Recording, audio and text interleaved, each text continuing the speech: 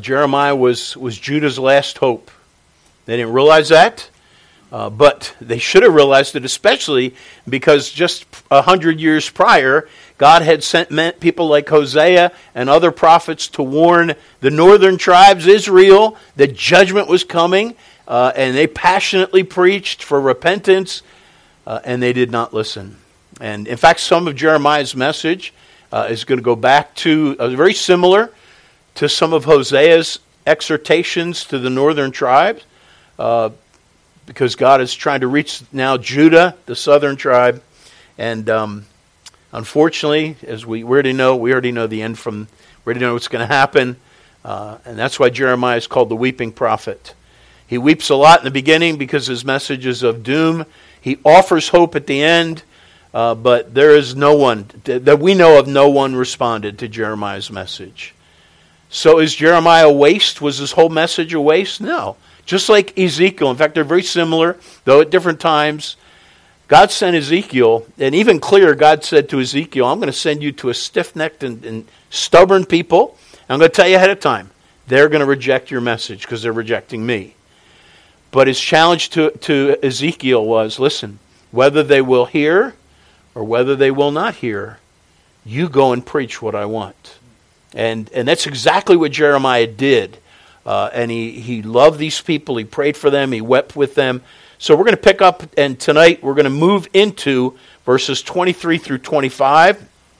And just to kind of go back, God used, just from last week, God used three strong images to describe the sin and the shame of Israel. Now, again, remember, we are Jeremiah specifically ministering to Judah. The northern kingdom, Israel, is no more. They've already been brought into Assyrian captivity. But Jeremiah uses the phrase Judah and Israel simultaneously, because now that's Judah's all that's left. And so that's Israel as far as, those that still have a land. And so he uses these terms interchangeably. And so he uses three strong images between verses 20 and 22, I believe it is, to describe Israel's sin and shame. Number one, they're like a prostitute. Number two, they're like a wild vine. And number three, they're like something that's so dirty that no matter how much scrubbing, no matter how much lye, which is the word niter in the King James, lye, niter, or soap, no matter how much they use, no matter how much detergent they use, they're not going to get the stain out. That's the way they are. Now, beginning in verse 20, we're going to go back to verse 20, which we looked at last week. But here's their dilemma. God sums it up again, which he's done many times. He's just in the 2 chapters. He summarized, here's my problem. You've forsaken the covenant in various ways. And verse 20, he says, for of old time I have broken thy yoke and burst thy bands. Most likely this is a reference to obviously bondage, but clearly Egyptian bondage. They were in Egypt, and God delivered them, and he already talks about that. He uses this phrase, deliver. I rescued you, and he uses that throughout Jeremiah. He goes back to that. So for of old time I have broken thy yoke and burst thy bands. And then the next statement now, this is Israel's reply, Judah's reply. And thou saidest, I will not transgress. Now this has been a pattern for Israel. God will protect them, God will deliver them, God will rescue them. And initially their response will be, thank you so much. And they made a commitment, I will not transgress. And now remember, at the Mount Sinai, they entered into a covenant with the Lord. And now comes the charge. They said, I will not transgress. Verse 20, when upon every high hill and under every green tree thou wanderest. Now, there's significant meaning here, because this is something that he alludes to and references a lot. He's not simply talking about them going for a walk, a nature walk. Every high hill and every green tree thou wanderest. This is a specific reference to the idolatry of the land of Canaan where they were going. They worshipped their false gods, the gods of the Canaanites. They worshipped on the high hills and the green trees. He's going to make allusions to this throughout the whole book of Jeremiah, is that they worshipped the trees. They carved them, they made images. And so this is a reference clearly to their idolatry. And that's why God tacks in at the very end of this verse, playing the harlot. One commentator summarized that idea because he's speaking allegorically. Really, this was his relationship with them. He loved them, and they were like an unfaithful wife. And one commentator made this. He said, this is allegorically speaking, but an allegory connected with reality, this idea of them playing the harlot.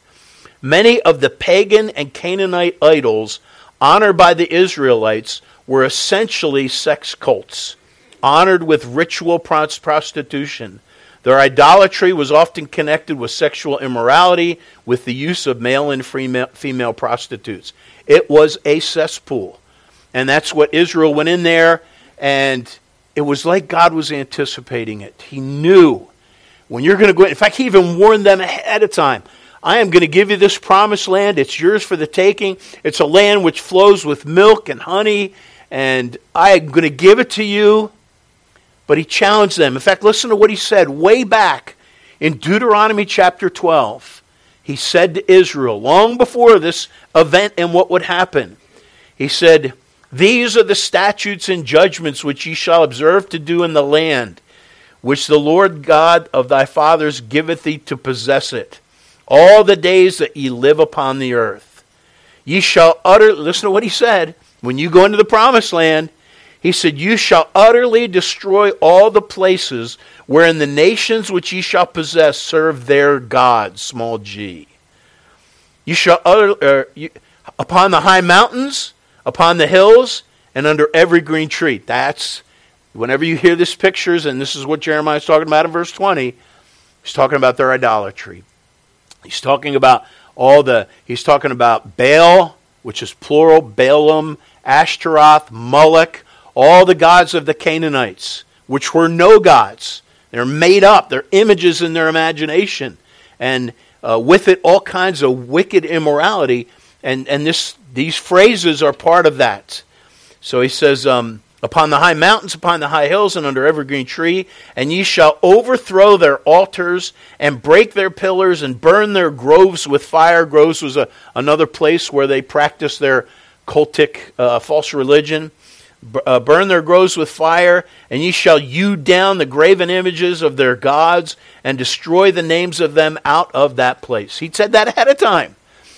One of his greatest concerns, and this is part of the covenant. I'm entering into a covenant with you. You are my people, and I want you to worship me. We have a relationship now. And sure enough, they go into the promised land, and they become enticed. And instead of obeying Deuteronomy 12, instead of remembering that and saying, you know what? And let's say they did that. In fact, they did at points. In fact, during Jeremiah's ministry, King Josiah issued reforms, the reforms of Josiah, that he went down and tore down the high places. And they had a time of revival. But apparently, as what we're going to see in a few minutes, some assume and think that, well, it's probably right after Josiah died that they went back into their old ways and they started worshiping false gods. But God told them ahead of time, listen, you are my covenant people. We have a relationship. We have a thing. Now you're going to go into this promised land, and I'm blessing you with it. This is a land I own, and I'm giving it to you. I want to continue this covenant relationship. You're my special people. But the biggest thing is I don't want you forsaking me and going to false gods like all the gods these people worship. So when you go into the land, first thing I want you to do is just remove all the idol worship. It'll be too much of a temptation for you. And you are mine. And they didn't do that right away. And in fact, they started looking around at all this idolatry, and they started being enticed by it. And they thought, wow, this is pretty nice. And this, not their complaining in the wilderness, this forsaking of the covenant is what God took so personal. And that's why he brought judgment upon the northern tribes, Israel, by raising up Assyria. Remember, God will often use pagan nations to bring judgment upon his people. Even wicked people like Assyria, Syria, Nebuchadnezzar, Babylon, which would be the one that Judah would be judged by, they were called God's servants. And if you're just reading through the Bible initially and you come across like Nebuchadnezzar, my servant, you'll think, oh, he must have been a God, a man of God. He was anything but a man of God. But God, the Bible says the king's heart is in the hand of the Lord. As the rivers of water, he turneth it whithersoever he will. Don't forget that. That's not just kings. You say, well, we don't have any kings, so I don't have to worry about it. Everyone that's in authority, and historically, even down to wicked King Nero, Nero, during Paul's time, God is in charge. And sometimes he doesn't give us the leaders that will help us or that we need. He'll give us the leaders we deserve. And that's what happened with Nebuchadnezzar. He said, I'm going to judge you, and I'm going to bring up Nebuchadnezzar. I want you to submit to Babylon. And they could never get that in their minds. They could never accept that chastisement. And we'll see that through the book of Jeremiah. They had times where they thought they knew better than God. And they'd ask Jeremiah, and then Jeremiah would come back with not what they wanted to hear, and they would just follow their own way. So, they go in to the promised land, and they get engrossed and engulfed in the wickedness. And now look at verse 23. We've already seen verse 21, 22, some of these illustrations I mentioned that we looked at last week. Verse 23. How canst thou say, I am not polluted? So that was their response. And now remember, maybe they were thinking of the reforms of Josiah. Maybe they were thinking because there was a time there when they were part of Josiah's reforms, and he went in and he demolished the Baal worship and the Ashtaroth. He destroyed the altars, and there was a real time of revival. So a lot of these Jews were part of that. And, obviously they weren't totally on board with these reforms because they went right back to them. But they were still claiming, how canst thou say, I'm not polluted? I'm not polluted. I've not gone after Balaam. Can you imagine that? And then, so God lays the evidence out. By the way, remember we said earlier that throughout the Hebrew Scriptures, the Old Testament, and back in Bible times, all kinds of literature that they've uncovered, there is this legal form they call a rib pattern, which the word rib, I think, is the Hebrew for controversy. And there was a literal legal format they would follow to lay a charge against someone legally. And so when somebody rebelled against an authority, that authority would bring this charge, and it would follow this pattern. And all of chapter 2 and a lot of the other chapters in Jeremiah follow that pattern. And so here's verse 23 is the charge. So I have not gone after Balaam. They're like, well, what are you talking about? I've not done anything wrong. And he says, see thy way in the valley, know what thou hast done. Now the valley, that is so critical that you and I understand what he's talking about. The valley. See thy way in the valley refers to, you ever heard this? The Valley of Hinnom. You ever heard of that? The Valley of Hinnom was a deep gorge that lied to the west and the south of Jerusalem. And in Jeremiah's time, it was the place where idolatry and all kinds of hideous deeds were done. The worship of Moloch, sacrificing their children in the fire. All kinds of things, all kinds of wickedness happened in the Valley of Hinnom. So much so that when Jesus would come, by Jesus' day, the Valley of Hinnom had become their refuse pile, their junk pile. There was apparently it became the trash heap of Jerusalem, and they would just have a continuous fire burning. And in the New Testament, the word Gehenna, which Jesus would use to refer to the fires of judgment, he would use that as a picture. The Valley of Hinnom, which is Gehenna, he would use that to refer to the judgment that's coming. But it was just a wicked place. So when God says, see thy way in the valley, he is reporting and accusing them of the evidence is right there. You can't hide it. Jeremiah chapter 7 and 2 Kings chapter 23, we see in the valley of Hinnom Baal worship. We see the worship of Moloch and passing their children through the fire, which was just horrible. So the Lord was laying it out. But what's Israel's response? Just like the adulterous woman. In Proverbs 30 and verse 20, remember, the Bible says in Proverbs 30:20, such is the way of an adulterous woman. She eateth and wipeth her mouth. That's a picture of her partaking in sin and lust. She eateth and wipeth her mouth and saith, I've done no evil. I've done no wickedness. And that reminds me of, you ever see these home videos? Kids are so cute, aren't they? And I've seen a zillion of these videos of a little kid, a little girl, who's got chocolate all over her mouth, or a little boy too, there's anybody. Little boy with chocolate all over his mouth, and the mom catches him, maybe with his hand in the cookie jar, and she's videotaping it, and she's saying, what did you do? And the kid doesn't realize he's got evidence all around his mouth. And he's just like, I didn't do anything. Junior, whatever, did you eat a cookie? No, Mom. He is totally opposite. He's like, I've not done anything wrong. And it happens so often. And that's kind of precious, But this sadly is like this. Israel's like, we haven't done anything wrong. And God's sitting there looking. Look at the valley. Look at the valley of Hinnom. There's the evidence that you have forsaken your covenant. And this was understand this. God is not this vindictive God that's just, you are in deep trouble and he is so losing his temper and just so mad. Understand this, that there's a heart of God in this that loves these people. They entered into a covenant relationship. He wants to walk with them. He wants to bless them. He delivered them and provided them through the wilderness, sustained them miraculously. He has invested in them. And the fact that they have not been satisfied in him. They've forsaken the fountain of living waters, as he said. And they've gone after something that cannot satisfy. And this breaks God's heart.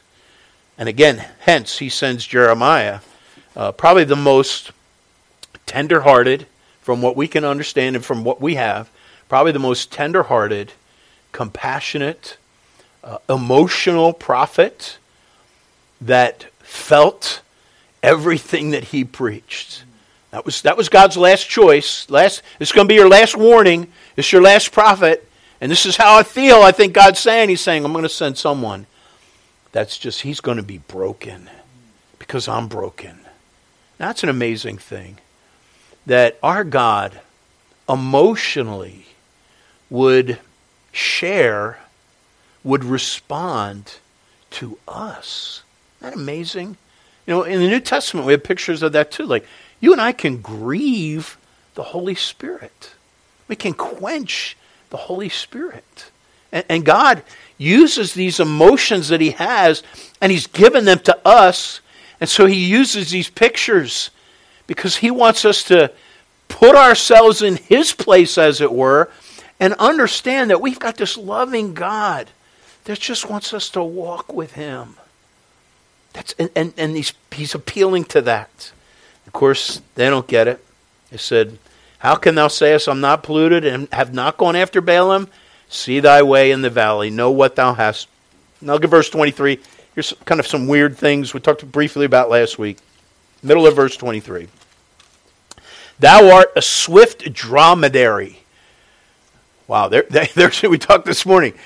Now, you all know that word, right? Everybody knows what a dromedary is. I mean, I got one in my house, A dromedary is a camel, a she-camel. And what we have here in verse 23, thou art a swift dromedary traversing her ways. Then verse 24, a wild ass used to the wilderness. Now so he's using two animals that they were very familiar with. The Arabian camel, the she-camel, and then the wild donkey. And they were very different, apparently.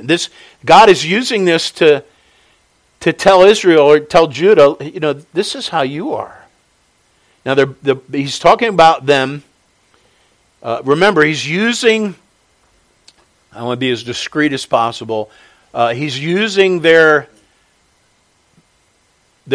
baser passions when an animal is in heat. He's talking about that.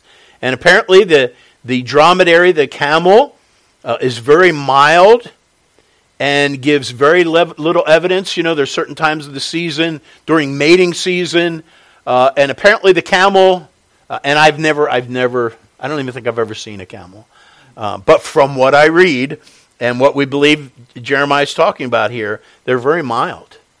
Contrast that now to verse 24. A wild ass, used to the wilderness, that snuffeth up the wind at her pleasure. This is in her occasion. Who can turn her away? So here is this donkey, the female donkey, that when it is mating season, she sniffs in this. She's trying to pick up the scent of the male. She races down the road in search of the male, and she is almost violent, the way it's been described. That she just loses all control. The male donkeys don't even need to seek out a female donkey because of the way they operate. And this God's saying, that's you, Judah. That's you. One Arab proverb says this of the female donkey, she is intoxicated with the scent of the male. And another writer says, under such circumstances, the males need not weary themselves chasing the female donkeys because she is bent on chasing them. So it is a very vivid picture of Israel lusting after the Baals, the false gods. And and it's sad, because let's go back to that picture of God says, you've forsaken me. You've forsaken the fountain of living waters. For what? You've followed after broken cisterns. They can't even hold water. These gods that you worship, Balaam and Ashtaroth and Moloch, and the gods of the Canaanites, they can't satisfy like I can satisfy. I'm the living waters that you could drink from freely. But of course they've forsaken him. And now we come to verse 25. He says, withhold thy foot from being unshod, and thy throat from thirst. And this is something that the commentators and, there's some disagreement here. Some think it is a reference to the, and it could be a reference to the Canaanite worship. As you know, I mentioned they had temples where they had all kinds of immorality and prostitution. And one of the things they would do is you had to take your shoes off before you'd go into the temple because they said it was holy ground, which is offensive to God, but that could be a reference to that. And he's saying, withhold thy foot from being unshod, thy throat from thirst. Other people say it's just a reference to the prostitute that is running after men, fulfilling lustful desires. But clearly, he is challenging them to stop doing what they're doing. And it's clearly connected to their pagan worships because that's what God's hitting on. That was the violation of the covenant. And now we close with this part here. Look at the end of verse 25. Here was their response. Maybe you've gotten to this point sometime. He said, there is no hope, they say. No, for I have loved strangers, and after them will I go. This is just, they're waving the white flag. They're saying, no, there's no hope. They have perhaps, and if you kind of put it all together, Israel's relationship with Jehovah was up and down, up and down. God would chasten them, and they would turn back to him and cry out for mercy, and then they would walk with him only to turn away again. And maybe it had to do with those reforms from Josiah. And maybe that was like the last straw where they're like, okay, Josiah, we're right behind you. We're gonna worship Jehovah God. We're gonna worship Yahweh. And then they failed. And they're at the point now where they just say, no, there's no hope. No hope. No, for I have loved strangers, and after them will I go. I might as well do it anyway. You ever felt like that? Not talking about following, Canaanite gods, but I think a lot of Christians can relate to this. want you to think of this. Just look, there is no hope. There's an English word that is a combination of those two words. No hope. And like many of our English words, they come from the Latin, formed out of the Latin. And the word is a negative, and then the word for hope, no hope. And it's the word despair. Despair. And that describes these people. They were in despair. Now, it's interesting. They're saying there is no hope. You know, we've already done it. We're just going to go lusting after the Baals. We're going to go chasing on them because, you know what? We're too weak anyway, so we're just going to give in because they have no hope. So much of this, and we're probably not going to go here tonight for time, but so much of this parallels some of Hosea's message. Hosea was a prophet sent long ago to the northern tribe with basically the same message, using this idea of an unfaithful spouse.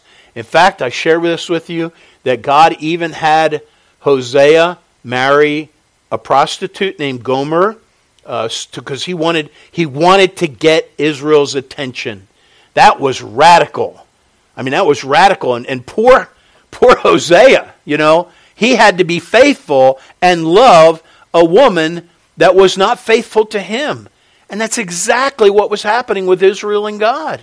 God was faithful to them. He wanted them, and he sent that. And they rejected it over 100 years ago. They gave up on God. God brought judgment. They were now in captivity. And now God sends Jeremiah to Judah, and he used some of these same pictures. In fact, this phrase, the end of verse 25, there is no hope, no, for I have loved strangers, and after them will I go. The title of the message, by the way, I think I'll give you the title of the message now that we're soon wrapping up. It's called, What's the Use? Because I've known, you know, I've been tempted to say that and feel that, and I know a lot of God's people have. You know, you battle something and you just say, you know, what's the use? And that's what Israel said. In fact, this seems to be a theme because down the road in Jeremiah chapter 18 and verse 12, he repeats it. Listen to Jeremiah 18 and verse 12. And they said, there is no hope, but we will walk after our own devices, and we will every one to the imagination of his evil heart. They just said, I give up. I quit. That's what they said. How sad. So I was thinking of this phrase. Knowing what the word despair means. It literally means, again, what? No hope. And how do we say it? You say, oh, that person is filled with despair. And I thought about that. So what are you saying? They're saying they're filled with no hope. Which to me, doesn't it mean you're empty? Like, if there's no hope, there's the absence of hope. It's nothing. You're empty. But yet, this word, you know, it came to be a word later on, from Latin again, but folks, it's its own word because it's its own experience. Now, though it means no hope, it's not like, okay, you've got someone here that has hope. He's like, I am looking forward to something. I am counting on this happening. I've got something to look forward to. I've got hope. You take that away. Now he doesn't have anything he's looking forward to. He's just hanging out. You know, he's just kind of neutral. I've got no hope, but, you know, that's not the idea of the word despair. It's just like hey, what are you excited about anything? Nah, just hanging out. Are you hoping that God's going to? No, I'm not planning. I don't think anything's going to happen. I'm just hanging out. That's not despair. Despair is its own feeling, and literally it's not an emptiness of just hope, folks. It's literally, in fact, there's a phrase when this term first came into the English language, it was the counsel of despair. In other words, despair actually is something that can fill us, and it's what it's not a neutral thing. It's not like, okay, I'm just hanging out. I'm I don't have hope because I'm not hoping on anything happening. I'm not looking forward to it. It is literally, it is this feeling, it's a counseling that makes you want to quit. I quit. What's the use? And that's what Israel had.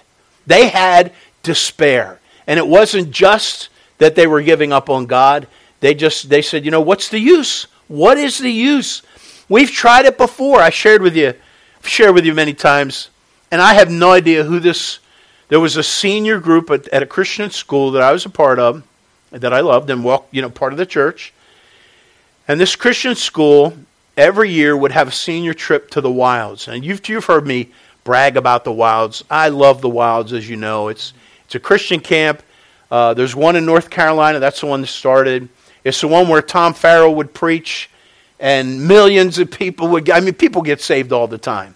And then they opened one up 10, 15, 20 years ago in New England. Rand Hummel's the director there. And I just love that ministry. God, that's where we met Morris Gleiser. I never even heard of Morris Gleiser. And when I brought my kids there, they responded. In fact, recently, on a Wednesday, this Wednesday, I was talking about letting other people get the credit. And I remember when my kids came back from the wilds, and they were so fired up. And you know what the last thing in my mind was? Well, what about my preaching? My kids, they were trained. They loved Morris Gleiser. They connected with him. And I realized, you know what? God's going to use other people other than me. I mean, they got to sit and listen to their dad every week, and they just connected with Morris Gleiser. And I love that guy. In fact, he's been here, and many of you know, he's coming in September of 2024. We got to get it on the plates or get it on the thing. But you know what? I know that you folks are going to be, those of you that have not heard Morris Gleiser, you're going to love him. And praise God, I am so grateful that God puts people like him and like the Wilds. So let's get back to the Wilds real quick before I forget this. So God has used the Wilds. And so there was a group going. This was long before I had kids. And many people I knew would get saved under the Wilds ministry. And there was a senior class that was going. And apparently, and I only heard this secondhand, I have no idea who the kids were. So whoever the guilty party is, I'm not condemning them, no bitterness. But on the way there, they made a covenant together. And it went something like this. We go to the Wilds every year. And we always get emotionally stirred up. And then we always we'll walk the aisle or we'll make some commitment to the Lord. And then we go home, and like 2 weeks later, we all fail. So let's do this, everyone. Let's enter into an agreement that nobody responds to the message, because we're just going to fail anyway. And that tone, and so they did that. And, I don't know, maybe somebody rebelled and went forward or responded to the message. But that's, in a sense, that's what Israel's doing. They're saying, you know what? We tried reforms with Josiah. You know what? We tried this before, and we just keep failing. And they responded based on the counsel of despair, and they gave up hope. Again, their response was, there is no hope. No. And here's what despair was. For I have loved strangers, and so after them I will go. Now, folks, that is what the devil wants you to do, doesn't it? And he will use that. He will use that. Whatever your besetting sin, if you have certain things that you tend to fall back on, those are the things that he is the accuser of the brethren. And he hasn't changed. He's probably the one that whispered in their ears. You want to get right with God? Just think of how well that went last time. Yeah. Oh, wow, you lasted 3 weeks last time, And he gets you. He is the accuser of the brethren, so that whatever hope, whatever excitement, whatever motivated us, no, I'm not going to give in to this, we would throw it out the window. And that's exactly what happened. I want to remind you as we close, the Bible tells us in the New Testament, let us not be weary in well-doing, for in due season we shall reap if we faint not. Now, you know what that means to faint? That's the despair, no hope. But God promises us. He understands we're going to get weary. He says, don't be weary in well doing. And then the promise. He's not saying, listen, don't worry about it because it's never going to come back again. No, he says, don't be weary in well doing, for in due season we shall reap if we faint not. James 4 and verse 7 says, submit yourselves therefore to God, resist the devil, and he will flee from you. Now here's what I close with. There's a verse in Proverbs that is a blessing to me because through all of this mire, I think of the darkness that overcame Judah. They didn't even see the clouds over them because judgment was lurking. The judgment, the wrath of God was coming upon them. And God would even tell them through Jeremiah, it's going to be Babylon. That's where the judgment's coming. And so they start looking to Egypt and they look to other nations for the rescue. And he just wanted them to turn to him. But you know what? Through that whole thing, that whole darkness, they had a light in their very midst, and they didn't even realize it. His name was Jeremiah. Every day Jeremiah got up and put his boots on. I don't know if they had boots. Put his robe on and preached to them. That was God saying, I still love you, and I'm giving you another chance and another chance and another chance. There's a verse in Proverbs 29 and verse 18. We'll close with this. It says, where there is no vision, the people perish. Now that word vision, this is one of those verses in our Bible study, those of you that are doing our hermeneutics and Bible study, Sunday school, this idea of where there's no vision, this is a term which is specifically speaking of a revelation, word from God, literally a living revelation. Where there is no living revelation, no perceived contact between man and God, the people perish. And then the contrast. Yet, but he that keepeth the law, happy is he. So those who don't have revelation, those who aren't getting a word from God, where God, is not speaking to them, they're going to perish. And there were times like that. In 1 Samuel chapter 3 and verse 1, the Bible says, and the child Samuel ministered unto the Lord before Eli, and the word of the Lord was precious. That means rare. Precious in those days, there was no open vision. That's the same vision that's talked about in Proverbs 29. Where there is no vision, the people perish. And during this time, when Samuel ministered to the Lord, God was not speaking to his people. He did not do that regularly. There were only several times where God went down and really communicated with Israel. So there was a real silent period. In fact, that's what sets up the story. Remember at nighttime, Samuel's sleeping, and all of a sudden he hears Samuel. And Samuel thinks it's Eli, and he goes and wakes him up. Did you want me? No, it wasn't me. Happens a couple times, and he says, I think God's trying to talk to you, and God was. And then in 2 Chronicles 15:3, it says, now for a long season, Israel hath been without the true God, and without a teaching priest, and without law. So where there is no vision, the people perish. We look at Jeremiah, and we look at his message, we look at Judah, we look at what happened, and we look at their hopelessness. And we could say, what an empty time.